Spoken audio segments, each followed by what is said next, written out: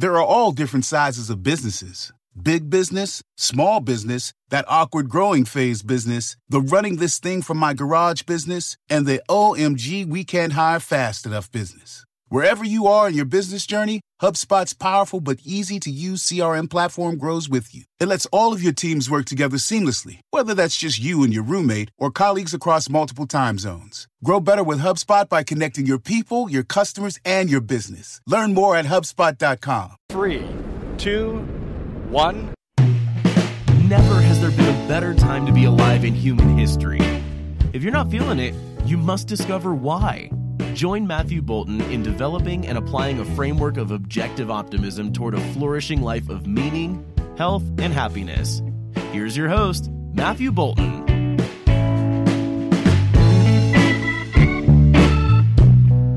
Hi, everybody. Welcome to Mr. Brightside. I'm Matthew Bolton. Last week, I opened up a conversation about how other people play into a life focused on one's own flourishing. That is, if I claim on this show that the moral purpose of an individual's life is to promote that person's own life, to gain values, seek optimal living and happiness, which really requires focusing deeply on one's own agenda, does that mean we don't focus on others at all? Or even that we attempt to use them toward achieving those ends, for example? I discussed this in terms of win-win versus win-lose and lose-win relationships. And I explained that the issue leapt to my face recently while doing a routine English lesson with a Korean student in my home. As we did a science unit from one of the books I use sometimes in my private English lessons. It's this book right here. And the unit was Unit 9, Living Things in Their Environments. And the text was Interactions Among Living Things was the thing. I feel like I'm promoting this book. It's a Mr. Brightside, brought to you by American School Textbook Reading Key. But anyway, in the unit, it presented three types of symbiotic relationships that exist in various ecosystems in nature. And those were mutualism, commensalism, and parasitism. And while the text itself doesn't really say anything close to what I discussed last week, what had spoken to me in the text when my student and I were listening to it and reading it with the definitions of those respective relationships in nature was that when applied to humans, I thought that it should be obvious to anyone that the only moral relationships among human beings ought to be mutually beneficial. That is, win-win. If that sounds simple and uncontroversial to you, it's actually not. And that's why I felt the need to pull it out and emphasize it, because as I argue in that episode, the most commonly accepted moral codes today, religious or secular, offer some form of sacrifice that is lose-win as good. I challenge this regularly and in various ways on this show, but the issue just seemed to present itself in that text in a very ready way to me. Of course, I encourage you to go back and listen to that episode for the full discussion, which I think can never be had too often. Now, in that show, the whole plan was to highlight the issue of mutualism versus parasitism in human relationships and kind of brush commensalism aside. But as I developed the idea, I began to realize that commensalism, as defined in this text, was something that also has a mirror in human relationships. And that mirror reveals something great, as well as a great injustice that needs to be righted. With that, I knew I wanted to discuss that as well, but I decided that it was too distinct in its own right, and with that, it might kind of muddle the listener's digestion of that first idea. And in the end, I decided that it deserved its own attention, and I said so last week at the end of the show that we would take it up this week. Well, here we are. So a quick review of those definitions. Remember that while mutualism involves both organisms benefiting from their relationship, i.e. win-win, and parasitism involves one organism benefiting at the expense, sometimes to the absolute detriment of the other, that is win-lose, commensalism was defined as a relationship in which one organism benefits and the other organism is neither harmed nor helped, a kind of win-neutral, if you will. The text gives the example of a shark and a remora fish. So the remora attaches itself to the shark. It feeds off the scraps of the shark's latest meal, and the shark is indifferent to this. And that's key. So what does commensalism reflect in human relationships? And what is worth highlighting in this? Well, I'm obviously a big-time optimist here on the Mr. Brightside podcast. I see the world as a place of uber abundance, at least in the freer, more developed, empowered parts of the world. And I said in last week's show that We can see this materially just by looking around. I always say this, right? Now, in the past, people might have had an excuse for thinking that life was a zero-sum game, as human wealth and human existence, that is to say, human misery, was pretty flat everywhere across the world for millennia. It was very much like the view expressed in the book. In an ecosystem, organisms compete for limited resources to stay alive, they say. Now, this is still true today for many animals, but for humans, science has now unlocked so many of nature's secrets that we are able to create, not destroy or compete for resources. And because of the production and trade of values, we surround ourselves with ever more abundance, extending and enriching our lives indefinitely. So what creates this abundance that we all enjoy? Well, to use the terms in the science textbook on nature, it's because of mutualism. It's because of win-wins. Parasitism adds nothing, which is why the history of human invasion, conquest, slavery, killing, and pillaging across all cultures left us pretty much in the mud for millennia, and why countries that continue to attempt this today stay poor. Win-lose or lose-win mathematically equals zero, and that's where humans stayed for the longest time. But win-win equals more than what was begun with. It adds to the world. Hence, the never has there been a better time to be alive in human history that you hear at the beginning of this podcast. I say, if you're listening to this through a miracle such as the internet or on a magical device like an iPhone if you have time at all to listen to this or anything else or to do anything other than work or sleep, then you know what I'm talking about. But while win-wins add to the world, they're not always equally distributed. Some people win at greater rates than the other party. But this is not an injustice. It is still up to each individual to decide what the transaction is worth to him. And what it's worth to the other is of no concern to him. Like, I don't care, for instance, that Apple only makes a few $100s on my iPhone purchase. It's enough for me that they think it's worth it to them to sell it to me at that price. Thank you very much. What it adds to my life is incalculable, although it's multiple times more than $1,000 or whatever I pay for it. And by the way, if your phone is or $1,000, is worth more than your phone, then why make the trade? Just keep your money in your pocket and don't lose by trading it, right? But of course, it's worth more to you than that. The other part of this, though, is that some people engage in more win-wins than others, and this is where Apple has it on me and most of us. So I definitely got the better of them in our individual trade. Although, of course, I don't really see it that way. You understand, right? Remember, they won too. And I said the degree of the other's winnings, quote unquote, is irrelevant and unimportant to me. I only mean that I won a lot more by trading with Apple than they did by trading with me. But they've certainly done much better than me in terms of wealth in their existence than I have in my existence. This is because they have traded with more people. And what's the injustice here? There's none as far as I can see. And more than no injustice being done, the wealth that they've amassed is a testament to how many people that they've made better off and to how much their efforts were worth to those people. It's a testament to the value they've added to the world and to human lives.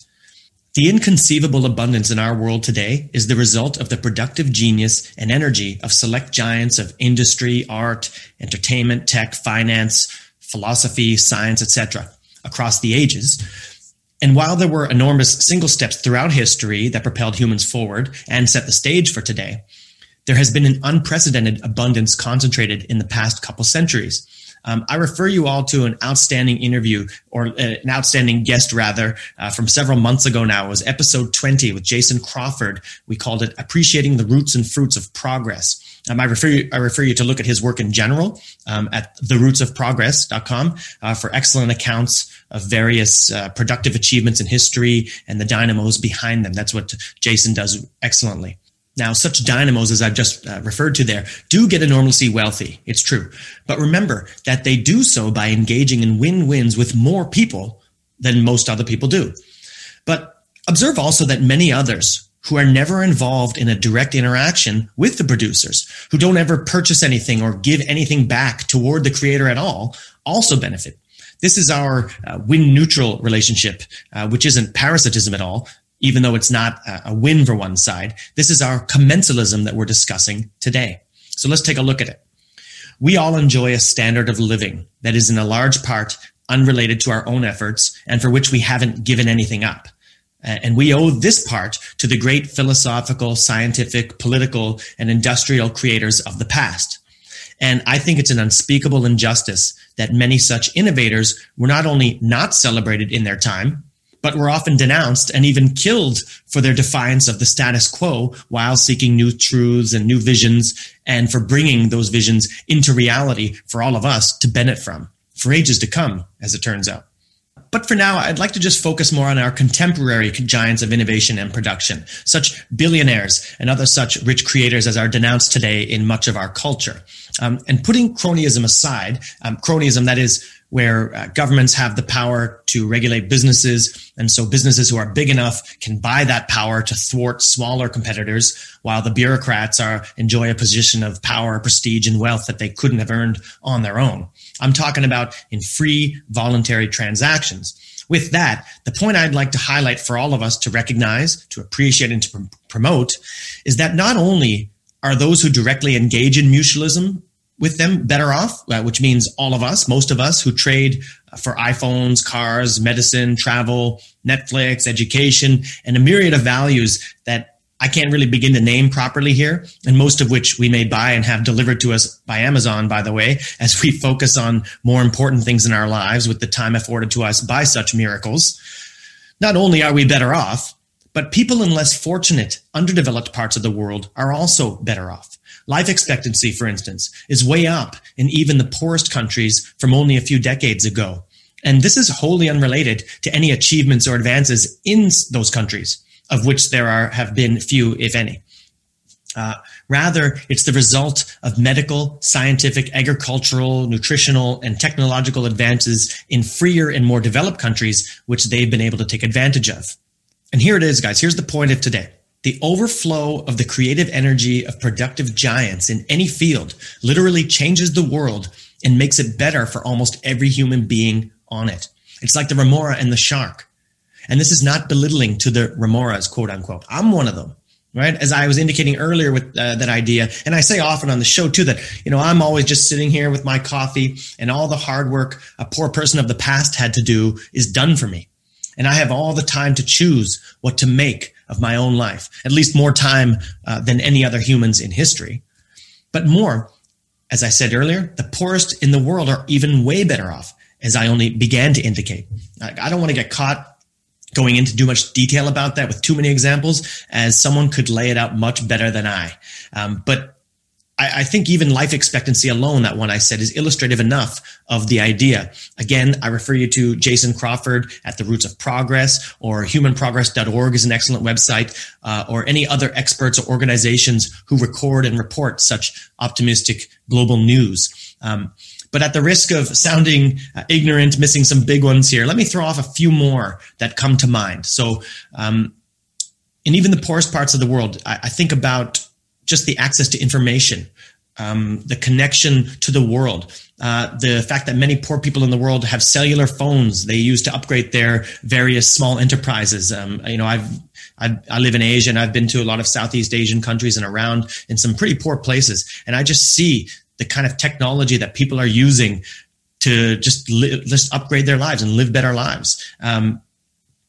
They have motor vehicles, right? And all various machines, all the access to food and access to medicine they have.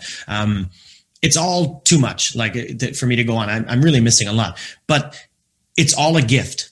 They obviously don't pay for anything, yet they are the great beneficiaries. Now back to us here in the freer, richer world. Even things that I do pay for, they keep on giving. Again, here I hesitate to start examples because I'll miss glaring and better ones. But, remember, I'm not writing a research article here. I'm just trying to introduce this point more or less extemporaneously. But I imagine books or movies or something. So, for example, I never bought one Harry Potter or Lord of the Rings book, although I did go to the movies at the time, so I paid for that much. But imagine any person today might watch it on TV for free, as they just show it all the time on TV for free. You can see it on Netflix, which you pay for, but also nothing compared to what you would if you pay, if you dealt with the authors one-on-one. So what I mean is that from that one author's effort, all this joy, magic, inspiration, entertainment, etc. has been unleashed into the world. So, and my point is here, like, who cares how much J.K. Rowling, for example, gets back in return? It will never come close to the amount she's flooded the world with. And in general, just look at all the other stuff that's free now as an app on your phone that we used to pay loads for. So information. Now, we could stop right there, and that's enough to really make the point. If you're as old as I am, you remember what it used to be to get any information, to know anything. Now we can just have all information in the world at our fingertips for free. Navigation systems are free now. Navigation systems at all. I mean, again, if you're my age, remember maps? I mean, navigation systems were maps. Then there were electronic navigation systems, and now there's just free ones on my phone. Electronic translation dictionaries is one I always think of, just because, I live in Korea, and when I came here several years ago, Korean students all had one. It was like $300 for one of those electronic dictionaries where they put in words, Korean, English. Now there's just a bunch of options, free apps, right? Cameras and photo development. That's just all free. And the camera on my iPhone is better than some of the cameras I had when I was younger. Video conferencing. This is Star Trek stuff, right? I mean, look, again, I mentioned in Korea, I used to buy many years ago, I used to go to the convenience store and buy a phone card, and you scratch the back of it and get a code. And I would use my cell phone here and put in the code and get 3 hours. For $10, I'd buy a card and get 3 hours 3 hours worth of calling home to Canada, right? So I could talk to my friends or family for 3 hours just on a phone call. And then I would get another card and scratch it again and get another 3 hours for $10 each time. Now I can be on a video chat via Zoom or, Google Meet or FaceTime or whatever for free. Again, it's like way better product, and it's all free. What is all this? I mean, we have to appreciate this stuff. So I'm not going to go on and try to name like way more, but you can see the point. It's just all too crazy. And I'm just going to go off the rails if I try to keep going on about it. And I guess a lot of these examples I'm talking about is more like that lopsided mutualism I referred to earlier than it is commensalism, although it kind of feels like commensalism. But for me, it's just mind-blowing. It's regularly taught that these billionaires lopsidedly benefit in the transaction between me and them, that they take too much and give too little, right? They just got a few bucks from me, right? This is insanity. Guys, a point I'm putting out today is people who have revolutionized the world, regardless of how many billions or trillions now it can be, they earn, can never be repaid properly for what they've given to the world.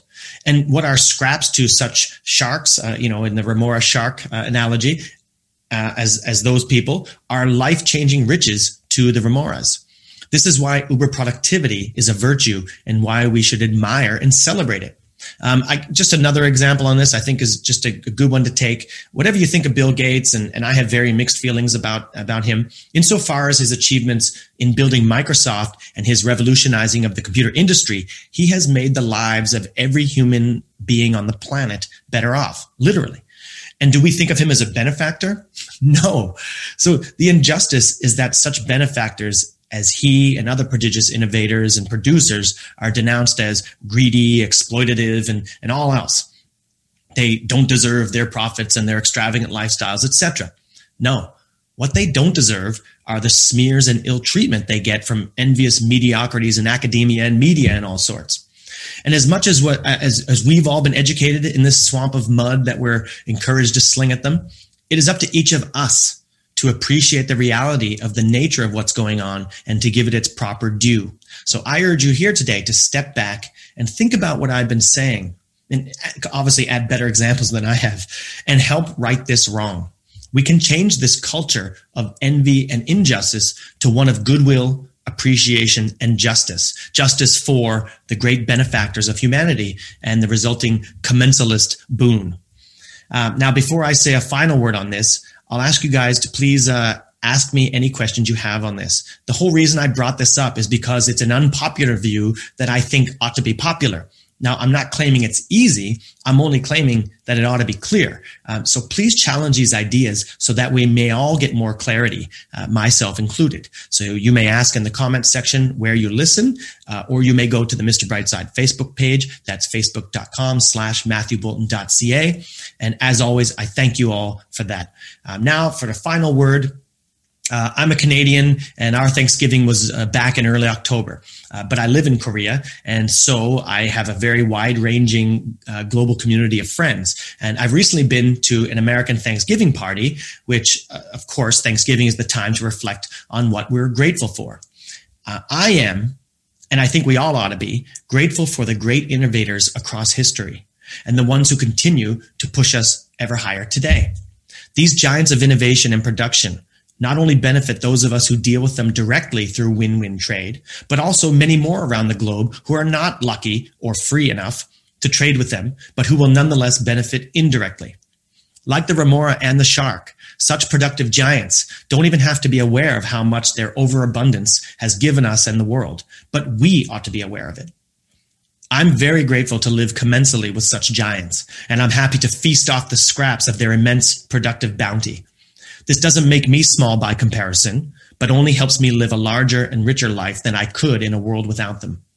And while we don't owe them anything material in return, and they don't ask it, we might at least, as they glide by majestically about their business, instead of spitting denunciations and smears, say thank you. I'll see you guys next time.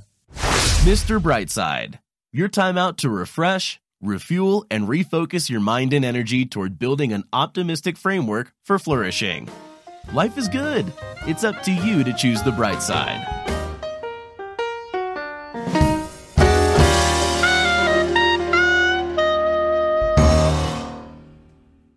There are all different sizes of businesses. Big business, small business, that awkward growing phase business, the running this thing from my garage business, and the OMG we can't hire fast enough business. Wherever you are in your business journey, HubSpot's powerful but easy-to-use CRM platform grows with you. It lets all of your teams work together seamlessly, whether that's just you and your roommate or colleagues across multiple time zones. Grow better with HubSpot by connecting your people, your customers, and your business. Learn more at HubSpot.com.